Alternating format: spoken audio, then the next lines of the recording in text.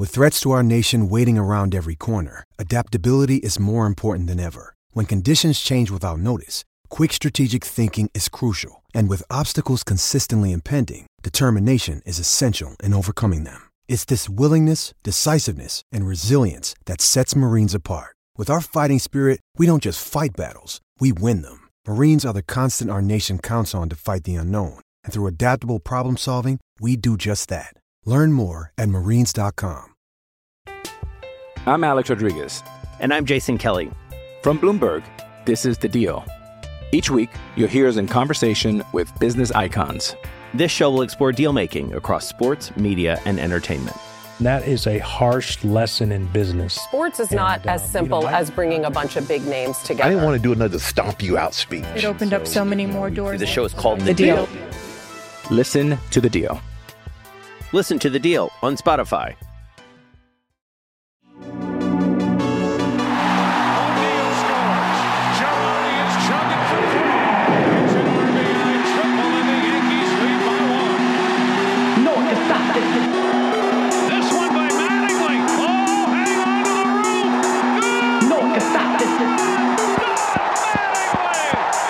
There goes Gregorius. Yankees lead.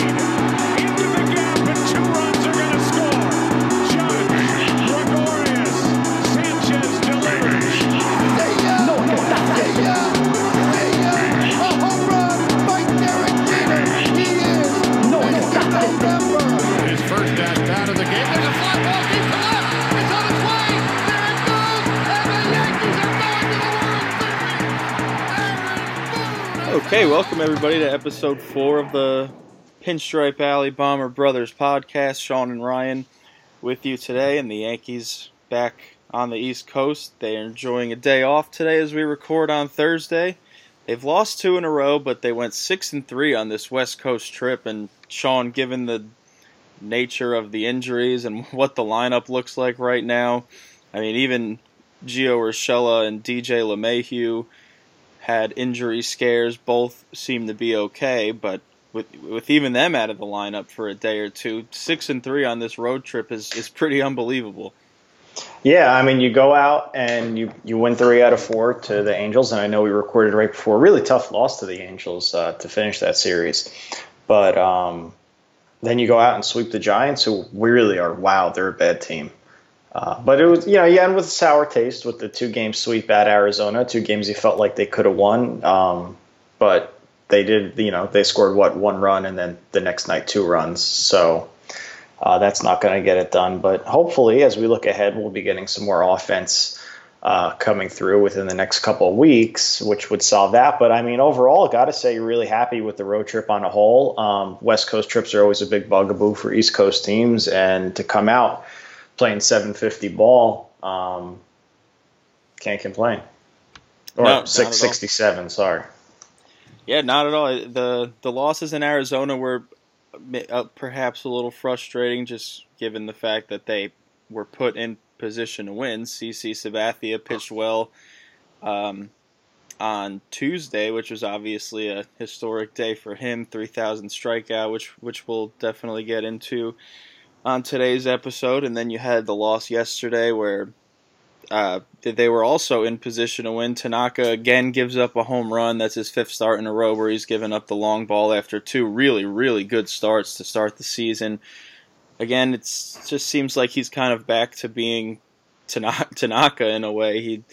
He's really good in stretches, and then he gives up the long ball, which proved to be the difference yesterday. Even though Luke Voit mashed a home run himself, he's been on a tear in terms of his on-base streak, which has reached 41 games now, I believe. And other than that, those 2 losses, you wish you had stole one of those on the road, but now you get another day off. Hopefully get Miguel Andujar back for this weekend.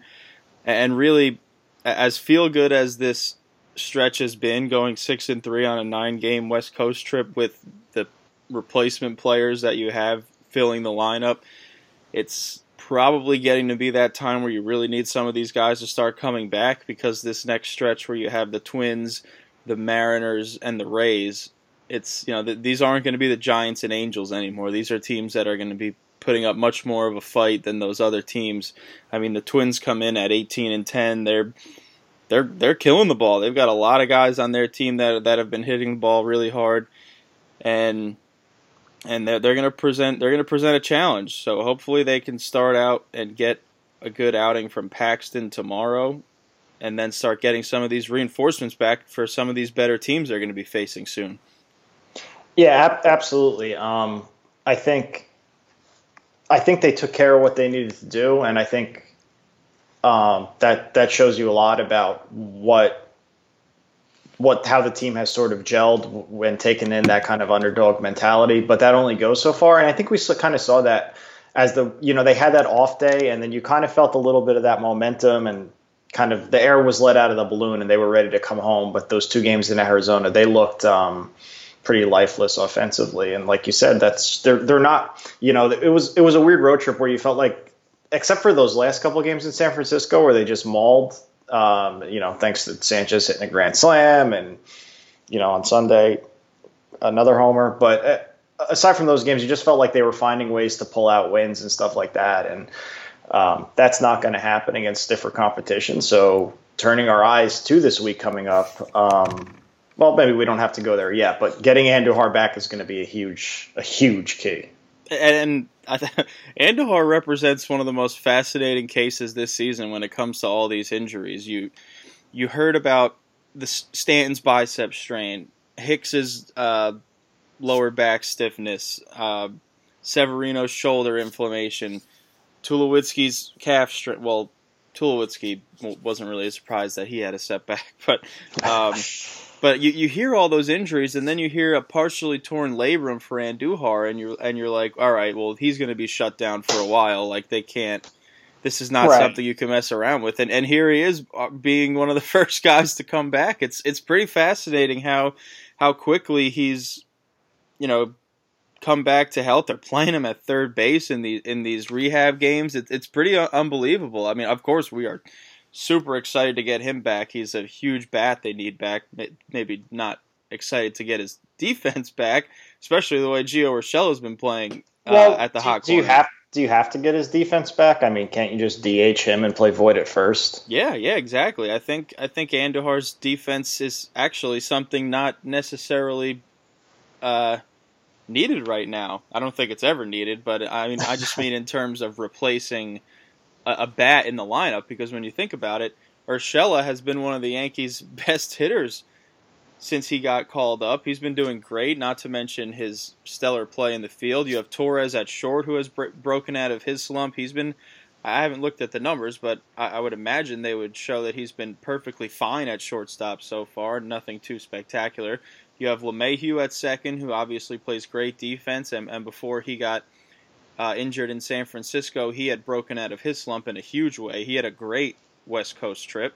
And then Luke Voit at first, and we all know how he's been doing at the plate. So, you don't need to put Andujar back in defense. You can just throw him at DH, and then your outfield would be, I guess, Tauchman, Gardner, and hopefully Frazier is another guy you hope to have back soon. Yeah. I know he was taking fly balls and in the outfield yesterday in Arizona, so hopefully he's due back soon.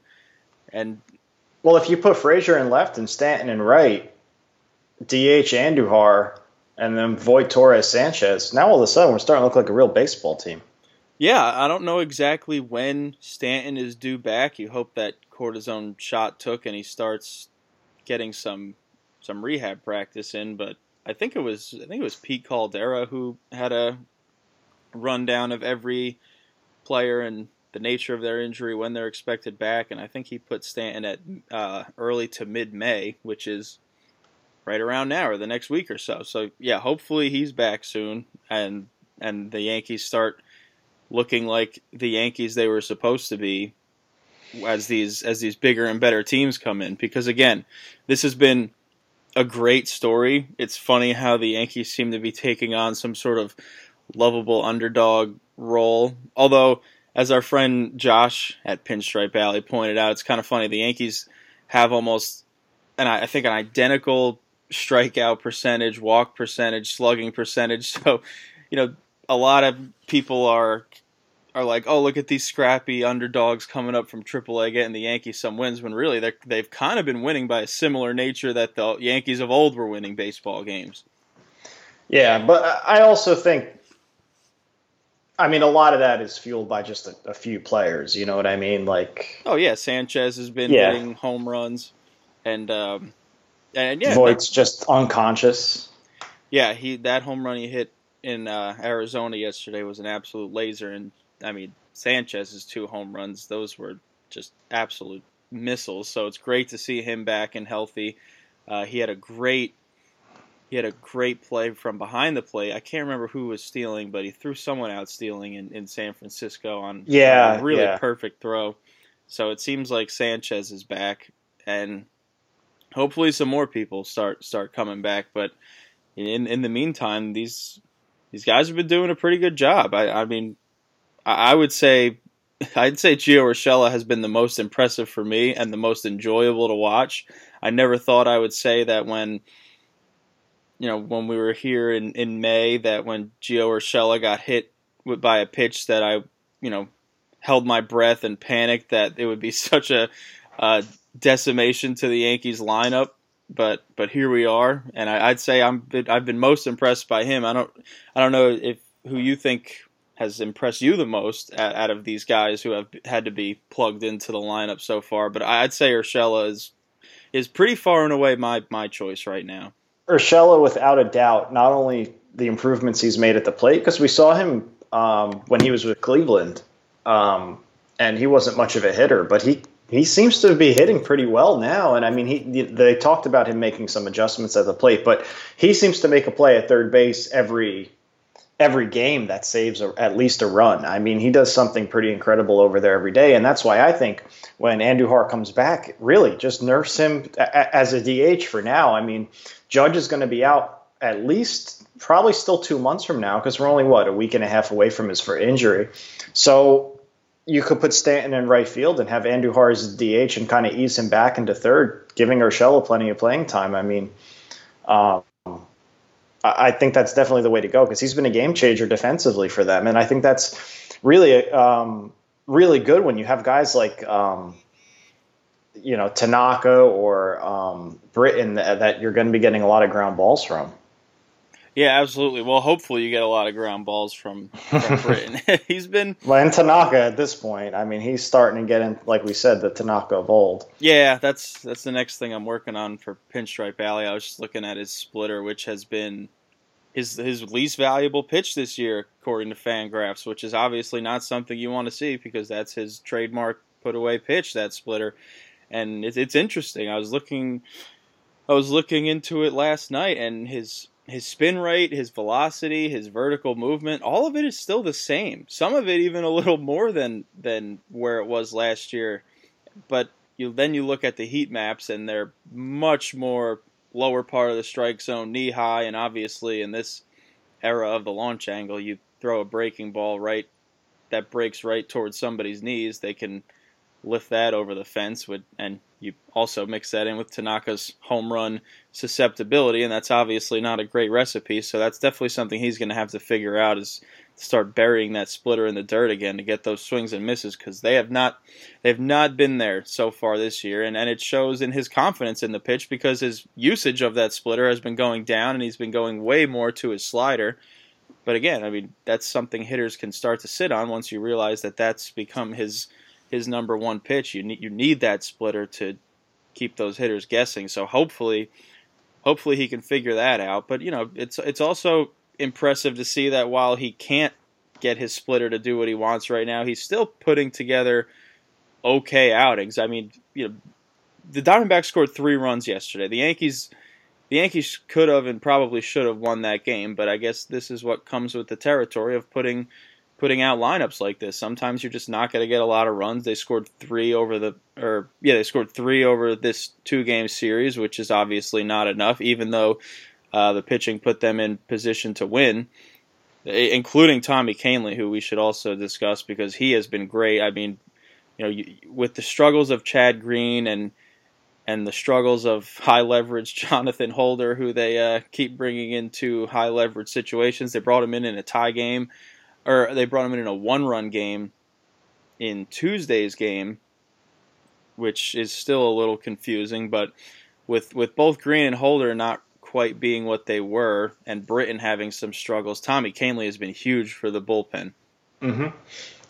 And Green also, by the way, looked pretty good in his first minor league appearance, right? I think he had quite a few strikeouts in 2 innings, so that's definitely a positive sign and something the bullpen could desperately need. Because, like you were saying, there's still guys getting innings in high leverage situations that shouldn't be. But yeah, it seemed like, judging by some tweets and video from the Rail Riders beat reporters, it looks like Green switched up his mechanics a little bit, holding his hands up at his chest instead of down at his waist now before he goes into his delivery, which, you know, sometimes look at what a difference that made for Severino, just changing his hands. Yeah, exactly. And Green is kind of in a similar situation that Severino was in that he just needed to develop another pitch to become more effective. Severino needed that changeup to become a good starter because all he had was the fastball slider, which, you know, you need more than that as a starting pitcher when you're seeing guys more times through a lineup than just an inning or two. And Green still has the same life on his fastball, but he just has kind of a flat slider and a splitter that he just started trying out last summer. So, you know, you hope one of those develops. Certainly seemed like a good sign in his first outing in Scranton, so hopefully he's back soon, and hopefully Britton can stop walking people soon, because it's been stressful. You think about it, you have Britton and Chapman, who are two of your, you know, are supposed to be your most trusted arms in the bullpen, and it's a stressful watch because both of them could lose the strike zone at any moment. Yeah, it's always scary when either of them are on the mound, and I think with Chapman it's more of like a slow death because you see it coming, but with Britton it seems to happen quickly. But anyway, not that that's that important. But anyway, before we start looking ahead, what was your favorite moment from this West Coast trip? I know you probably got to watch more innings than I did, but I definitely have one that sticks out for me. But what was your favorite moment from this late night West Coast road trip? Yeah, I'm actually a little bummed they're coming back east. Not just because they were playing well out west, but because, you know, with my work schedule, I was able to watch every inning of every game this but they're coming home, and now we get to go see. You're going to the game Saturday. I'm going to the game Saturday. Oh no, I know. It was just a selfish thing of saying I like being able to watch the whole game, but selfish. I mean, just like Ricky Henderson. There's only one obvious answer. I mean, CC's 3,000 strikeout was my favorite moment. If we're taking out the obvious, and we'll talk about that one in a second. But if we're I didn't even think about that actually. I was thinking more of like, you know, like just a. Yeah, go ahead. If we're taking out the obvious, I guess I would say Sanchez's grand slam. Yeah, I was actually driving home and had John and Susan on for that, so that was pretty awesome because Sterling got really excited and just, you know, he had a pretty rough day, pretty rough trip up to that point. Yeah, and you were really pulling for him, and I think it was like a 1-2 count when he hit it. So I thought it was 0-2. Maybe it was 1-2. Oh, 0-2 or 1-2. Yeah, I know there were 2 strikes, so I was definitely like, oh shit, I hope it doesn't strike out again. And then boom, John went nuts. Susan was very happy. So just listening to that in the car was great. But yeah, let's talk about CC. I would love to talk about CC. He's one of my favorites, and we're obviously super happy for him. You know, there's just so many great parts about this story, to what he overcame in terms of his personal demons that flared up in 2015 to his, you know, demons as an athlete back in 2013 when he had lost that lively fastball and had to completely reinvent himself. I mean, he was not very good in 2013, and that was about when most people thought that Sabathia was toast and that he was done. He started to battle those chronic knee injuries. He just had completely lost his efficiency on the mound. And here we are 5 years later, and he's still a perfectly serviceable fifth starter, pitching well through 4 starts this year. And now he's one of 3 lefties to have 3,000 strikeouts, one of 17 pitchers overall to have 17 strikeouts, and Jay Jaff did a really detailed piece breaking down where Sabathia stands on Fangraphs yesterday, which was a great read. But he seems to think that in 5 years after Sabathia becomes eligible for the Hall of Fame, it's kind of his candidacy is kind of going to depend on how some of these other pitchers fare in getting to 3,000 strikeouts. The Greinke's, the Scherzers, the Verlanders. If he becomes eligible and all of these other guys have already gotten to 3,000 strikeouts by then, he thinks that could water down his candidacy. But I mean, in my eyes, this guy's a Hall of Famer. Yeah, I mean, I don't know how you don't make CeCe a Hall of Famer. I mean, he was one of the most dominant pitchers in baseball for a decade, and then he's had this whole second act where he's kind of he's taken on that Andy Pettitte role of being the mentor to the staff, and but also in like a kind of like more demonstrative way, I guess is the right way to say it. Like he's very animated and stuff, but Andy was too. But Andy would never said that's for you, bitch. Yeah. So, but it's kind of been like this cool, like this cool transformation to watch.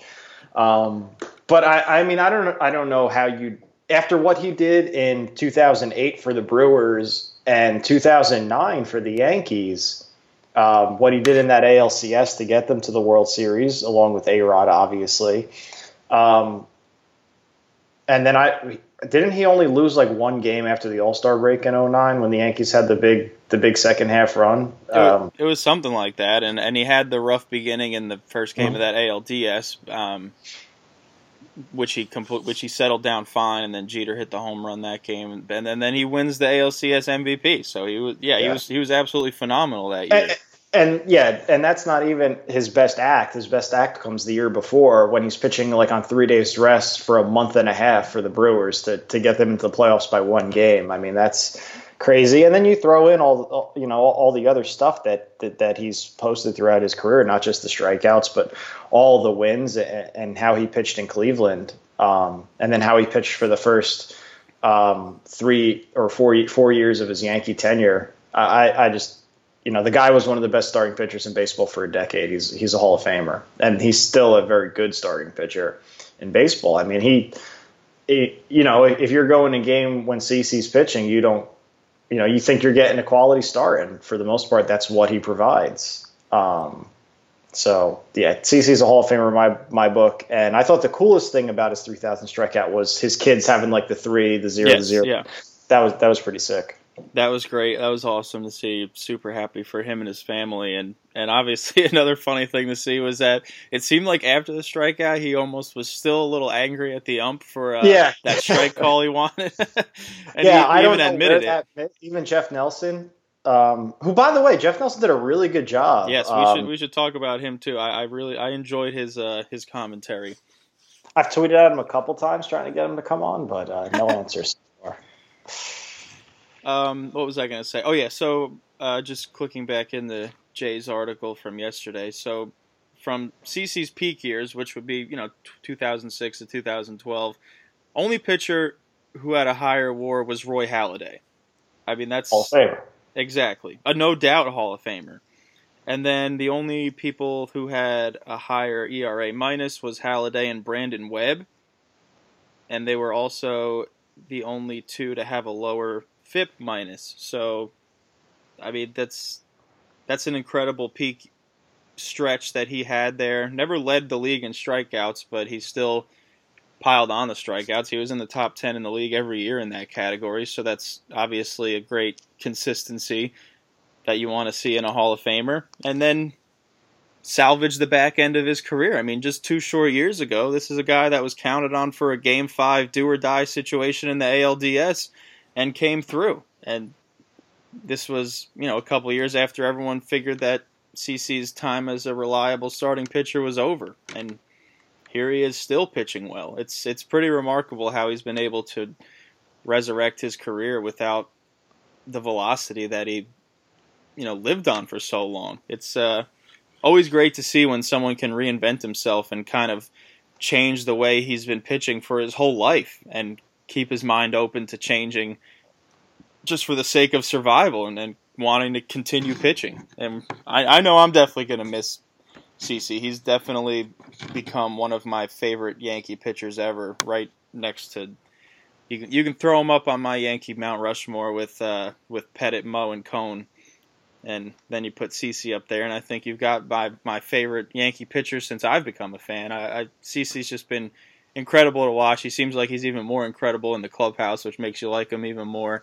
So great to see CC reach such a landmark. Yeah, it's weird. He has this Yankee career where he posts sub 3.5 or sub 3.4 ERAs for the first 4 years with the Yankees. Then he has the hiccup between 13 and 15. Although I'll contend that down the stretch in 2015, he won some big games to make sure they got into the playoffs. I mean, I think about that game he pitched against Boston the night that they clinched. I think that was like 2 nights before he announced he was going to rehab. That was pretty great performance. And then he comes back in the last 4 years. It's like, you thought you were just getting this declining guy who would maybe mentor guys, but ERAs the last 4 years, 3.9, 3.6, 3.6, and he's right now at a 2.6. So, I mean, he could probably still keep pitching if he wanted to, but obviously with his health and his family, that's what he wants to do. So he has the right to do that, and I'll definitely miss watching him pitch. I probably would take – I've always been a little bit more of a – who was your Mount Rushmore again? Say it again. CC, Pettit, Cone, Rivera. That's not bad. I would probably put Moose on there. I know that's he would be my honorable mention. Yeah, I like watching a guy who looks like he's thinking a little bit more. Well, you read K by Tyler Kepner, who we had on a couple weeks, and Mussina thinks an awful lot on the mound. He broke down his thought process when he's on the mound, and man, it stressed me out just reading it, how much was going through his mind. Didn't seem to stress him out, judging by his career, but yeah. What about Clemens on that list? I mean, that's another great one too, just because of how.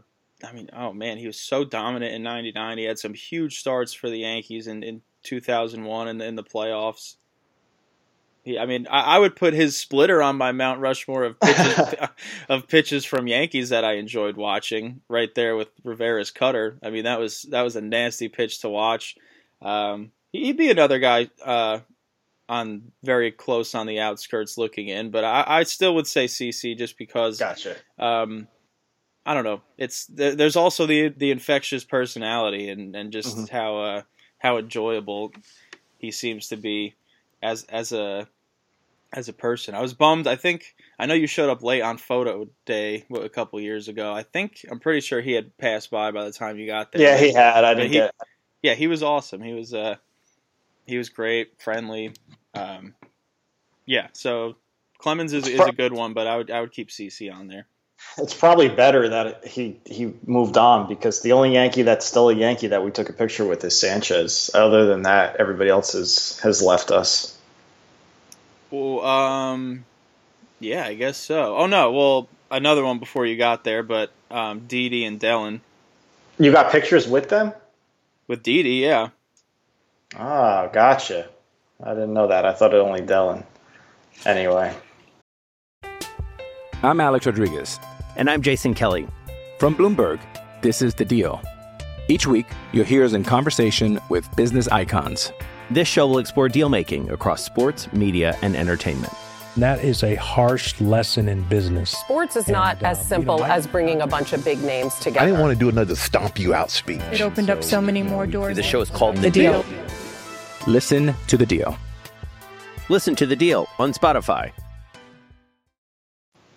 All right, so what else we got now? I guess we're looking ahead. We got the Twins this weekend, who have been a really, really good team. They can hit the ball. I mean, the starting pitching has been great for the Yankees, which has been another huge reason why they've been able to keep winning and keep pace in the American League East, where they're only, I think, a game and a half back. Or maybe it's a game now. They technically gained a half game yesterday because the Rays got swept by the Kansas City Royals. Who would have figured?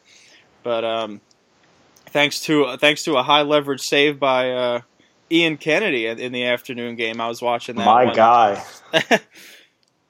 So Yeah, Twins this weekend. I mean, what's considered a success at home back on the East Coast? Does it have to be 2 out of 3? I mean, this is a good Twins team, and this is, a Yankee team that is still very, very much depleted. Even if Andujar comes back at some point this weekend, you would imagine there's going to be some rust that needs to be shaken off, despite having a couple rehab games under his belt. Well, the Yanks are 2 back, and I think because they lost yesterday. Yeah. Well, I think in the last week and a half, or maybe just a week, the Mariners' run differential has went from +41 to +4, so they're kind of in a slide back down to earth. So for this 7-game homestand, when you got the Mariners and the Twins, I would say 4-3 is perfectly fine. I don't know if the Mariners are as they're coming off a terrible couple days, but. I mean, the Twins are no joke, and I think that could have something to do with the competition they face because the Central is just awful. And although I love watching Corey Kluber pitch, and he hasn't been good lately, I feel bad that he broke his arm. But the Indians really punted on this season with the offseason they had, and the Twins are taking advantage as they should. I'm excited to see Astudillo come into Yankee Stadium. I'm really excited to watch him play. Well, is he still on the injured list? Is he going to be back? I don't know. Let me check. Because that would be a huge bummer. Because I know he was on the injured list a few days ago. That would really suck because obviously we want to watch him when we're at the stadium. I don't know because they actually said he might not come back till Monday. Oh, come on. Which would just be a bummer. But he ran yesterday. Hopes for a quick return. I was hoping to see the Tortuga, but he can't come off actually until Wednesday. Jeez. So F this. Damn. I'm returning my tickets. Well, if it wasn't, at least we're getting CC Sabathia Jedi bobbleheads. That'll ease the pain. Now, here's the thing about this weekend that I always this is the thing I always think about with the Yankee season. I don't get too worked up till they play the Twins that weekend in May. Because I feel like if you look at 2009, if you look at last season, the winning streak and the big turnaround always happens when the Twins roll into Yankee Stadium. We just steamroll them, and then we just go on our merry way and win 100 games. That's the way it's always been for all of time. It's true. Last year was the walk-off for Gary Sanchez, the walk-off home run. That was off Rodney, finish off right? The sweep off of Rodney. Yeah, so that got the Yankees rolling. But I feel like it happens 2009. They walked off on them 3 times? Yeah, that wasn't that right when A-Rod came back? Yeah. It's funny. Damon hit the walk-off. A-Rod hit a walk-off. I think that was Melky had one in that series. Yeah, yep. Yeah, it was the Who Wants Pie today phase. But this Twins team looks really good, and we're not set up for that unless you say Andujar coming back and LeMahieu coming back, because LeMahieu said he feels like he's ready to play, is going to really boost the team that much. But I don't know. I mean, we got the right guy on the mound to start the series in Paxton. Yeah, definitely. I think it would be huge to get a win tomorrow with Paxton on the mound. Hopefully you give LeMahieu one more day off, and then hopefully by Saturday, when you don't have an arm like Paxton on the mound, you get LeMahieu back, which is obviously a clear upgrade over Estrada. And then hopefully some like Estrada, though. Me too, yeah. Well. But, I mean, come on. LeMahieu's a Gold Glover, and he's been hitting the ball really, really well. Yeah, I mean, if you give me a lineup that has, third to first, Urshela, Torres, LeMahieu, Voit, Andujar at DH. I like it. I mean, the outfield stinks, but that's all right. Anyway, what was I going to say? Let's, Paxton didn't have a great start in San Francisco, but he gutted through it. They got the win. Yeah. But Saturday starter, who we're going to see, Jay Happ, he's pitched great his last start, and then many innings before that in that start in Anaheim, he pitched really well. You think he's turned the corner now? Yeah, we should definitely give him his props because we were killing him early in the year while we were also simultaneously posting Patrick Corbin updates as he's been fantastic with the Nationals. But honestly, Happ seems to have turned a corner ever since that start. I think it was against Boston when he got off to a really, really bad start. And then he settled down and wound up throwing a quality start. I think it was, he gave up like 3 runs in the first 2 innings, and then he didn't give up another, and I think he got through 6 or something like that. And ever since then, he's been great. I haven't looked at any kind of numbers to see what exactly has changed, but I think through his early starts there was, that coveted spin rate was still there on his fastball, so maybe he's just locating it better. I'm not too sure, but it definitely looks like he's been getting away from throwing that fastball over the middle of the plate, and that's definitely encouraging to see because they obviously need that right now. They need the starting pitching to maintain its efficiency, at least for another couple of weeks when some of these bats start coming back, because in terms of pitching, you're not getting much reinforcements anytime soon. I would, aside from Judge, I would imagine that, I honestly, Judge could wind up coming back before both Severino and Betances. I'd say those are your 2 guys that are going to be on the shelf the longest, excluding Didi from that, of course. He's been recovering from Tommy John since October, so I'd say those are your guys that are still not due back anytime soon. So the pitching, what you see is what you get right now, aside from maybe Chad Green coming back up hopefully soon and hopefully becoming a better version than what he was, because that was terrible. Yeah, and another thing, just to circle back to Happ, I'm looking at his numbers from last year, ignoring just reading those. If you look at his first 8 starts through last year, he gave up 9 homers in 8 starts. He didn't give up his 18th homer, so his next 9, all the way until his last start of July. So it's not unlike him to have a rough start in terms of giving up the long ball. So it's something that's definitely reassuring. Yeah, that was his Achilles heel over these first few starts was the home run. So, but if he figured it out like he did last year, maybe it just takes a little time to get that control going. Yeah, be off to the races. Yeah, absolutely. So unstoppable team with Mike Tauchman in right field. But anyway, so yeah, I don't know. I think Betances will probably come back before Judge. You think so? Just going back to that. Yeah, I mean Judge with an oblique. Betances is a reliever. Yeah, we'll see. I'd say that's your 3 that are still ways away: Sevy, Judge, and Betances, which stinks because that's your most valuable position player, your most valuable reliever, your most valuable starter. Unless Paxton keeps this up, then he can be your most valuable starter. But that's rough. That's rough to have on the shelf. Yet here the Yankees are at blanket on their record now, 3 games over 500 or something like that. Yeah, 4 games, 17 and 13. Yeah, which, considering the way they started and their lineup they have, is not bad. So no, not at all. They got to keep that up, and then they go to they got the Twins, the Mariners, then they go to Tampa, and then they come back home. So yeah, they come back home for 3 against Baltimore, another 3. That's going to be a crucial swing too, because you think about it, that's mid-May. We'll dive into this more next week, but real quick.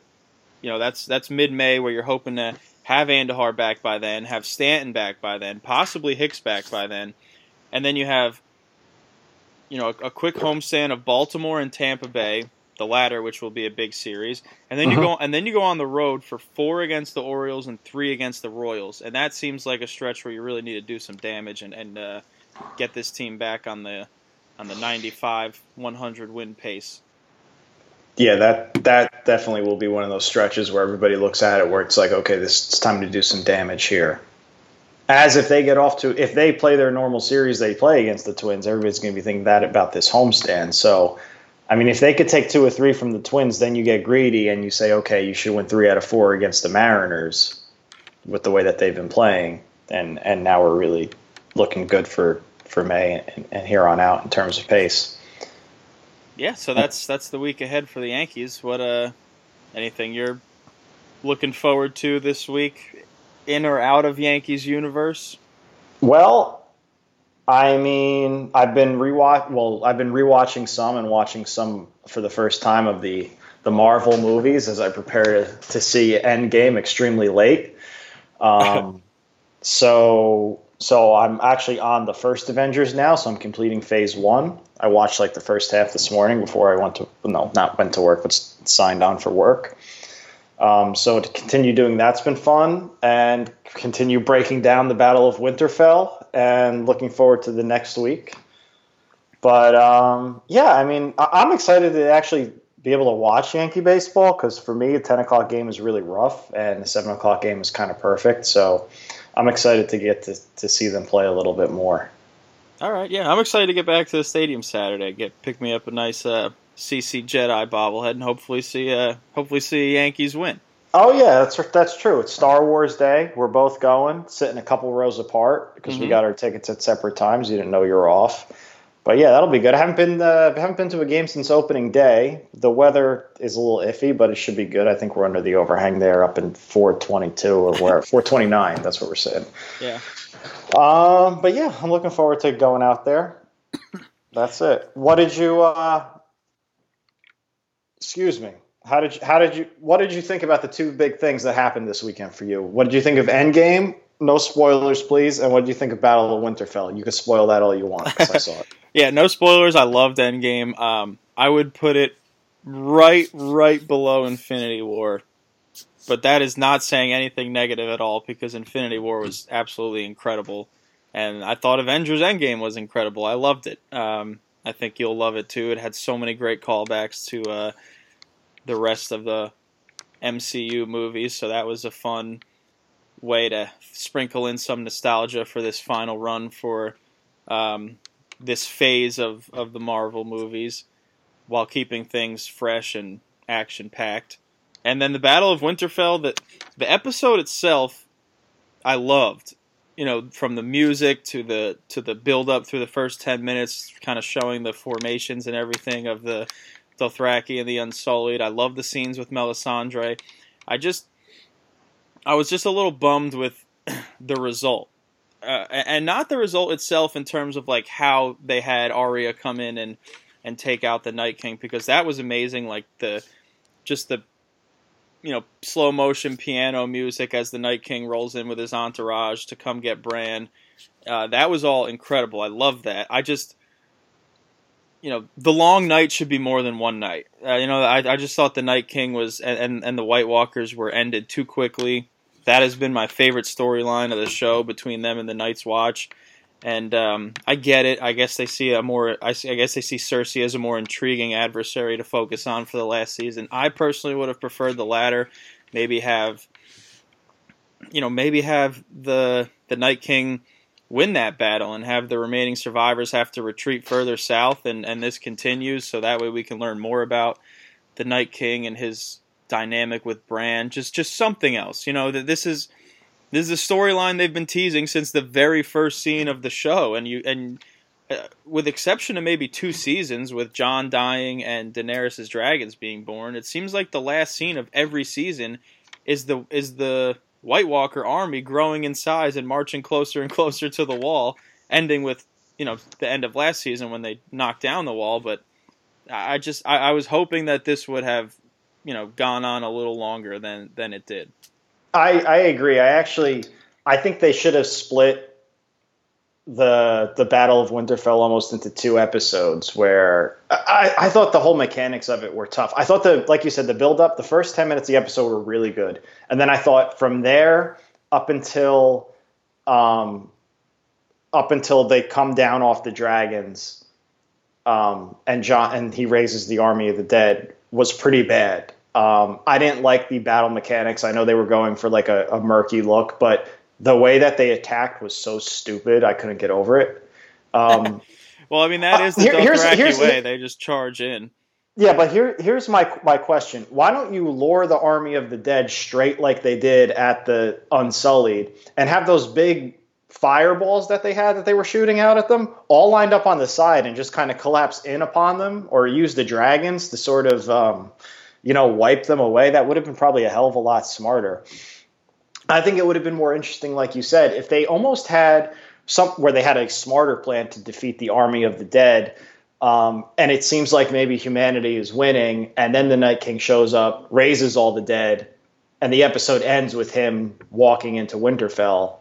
And then the next episode is basically, so they're screwed, and the next episode is like a retreat, and then they tease it on a little bit more because, like I texted you, I think it'll be more emotional to see characters die at the hands of Cersei because you hate Cersei. You don't really, obviously the Night King and the Army of the Dead is bad, but you don't really have like a hatred that you've built up for them. It's just like, okay, this is bad. But with it Cersei, it's like, oh God, I hate that bitch. Yeah.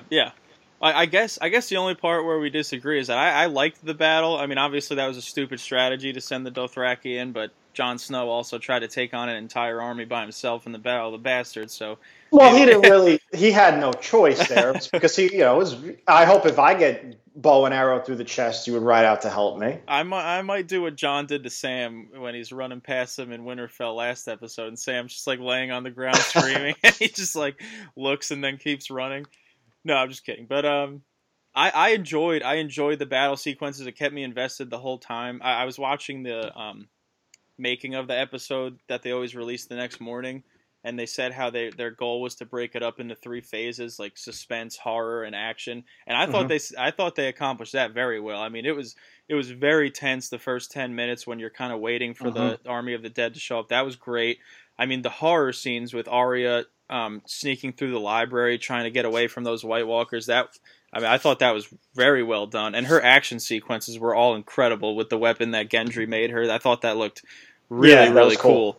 And everything inside of Winterfell I liked. Yeah, everything outside of Winterfell except for the very beginning, the scene where Melisandre lights up the torches was awesome. Yeah, and the scene when she lights the trench I thought was really sick. Yeah, that was cool, but like just because they were already in the middle of it, you're like, okay, this is like a strategy move, but like kind of like that pump up that got me going. Yeah. But to close out, even though you can't give me any spoilers, I've watched the first phase of the MCU now. So I've gotten Thor, Hulk, Iron Man, Captain America, Black Widow. Black Widow? What's Black Widow movie doesn't come out till like 2020. All right, now who am I thinking of? Phase 1. No, she's isn't that her name? That what's her face? That's who Scarlett Johansson plays, but she doesn't have her own movie. But she's in it. She's in. All right. I thought you were like listing the movies you Avengers. watched. No, yeah. Yeah. I'm a big Scarlett Johansson fan, by the way. Oh yeah. Just throwing that out there. Former girlfriend of Derek Jeter, I believe. She better get herself checked.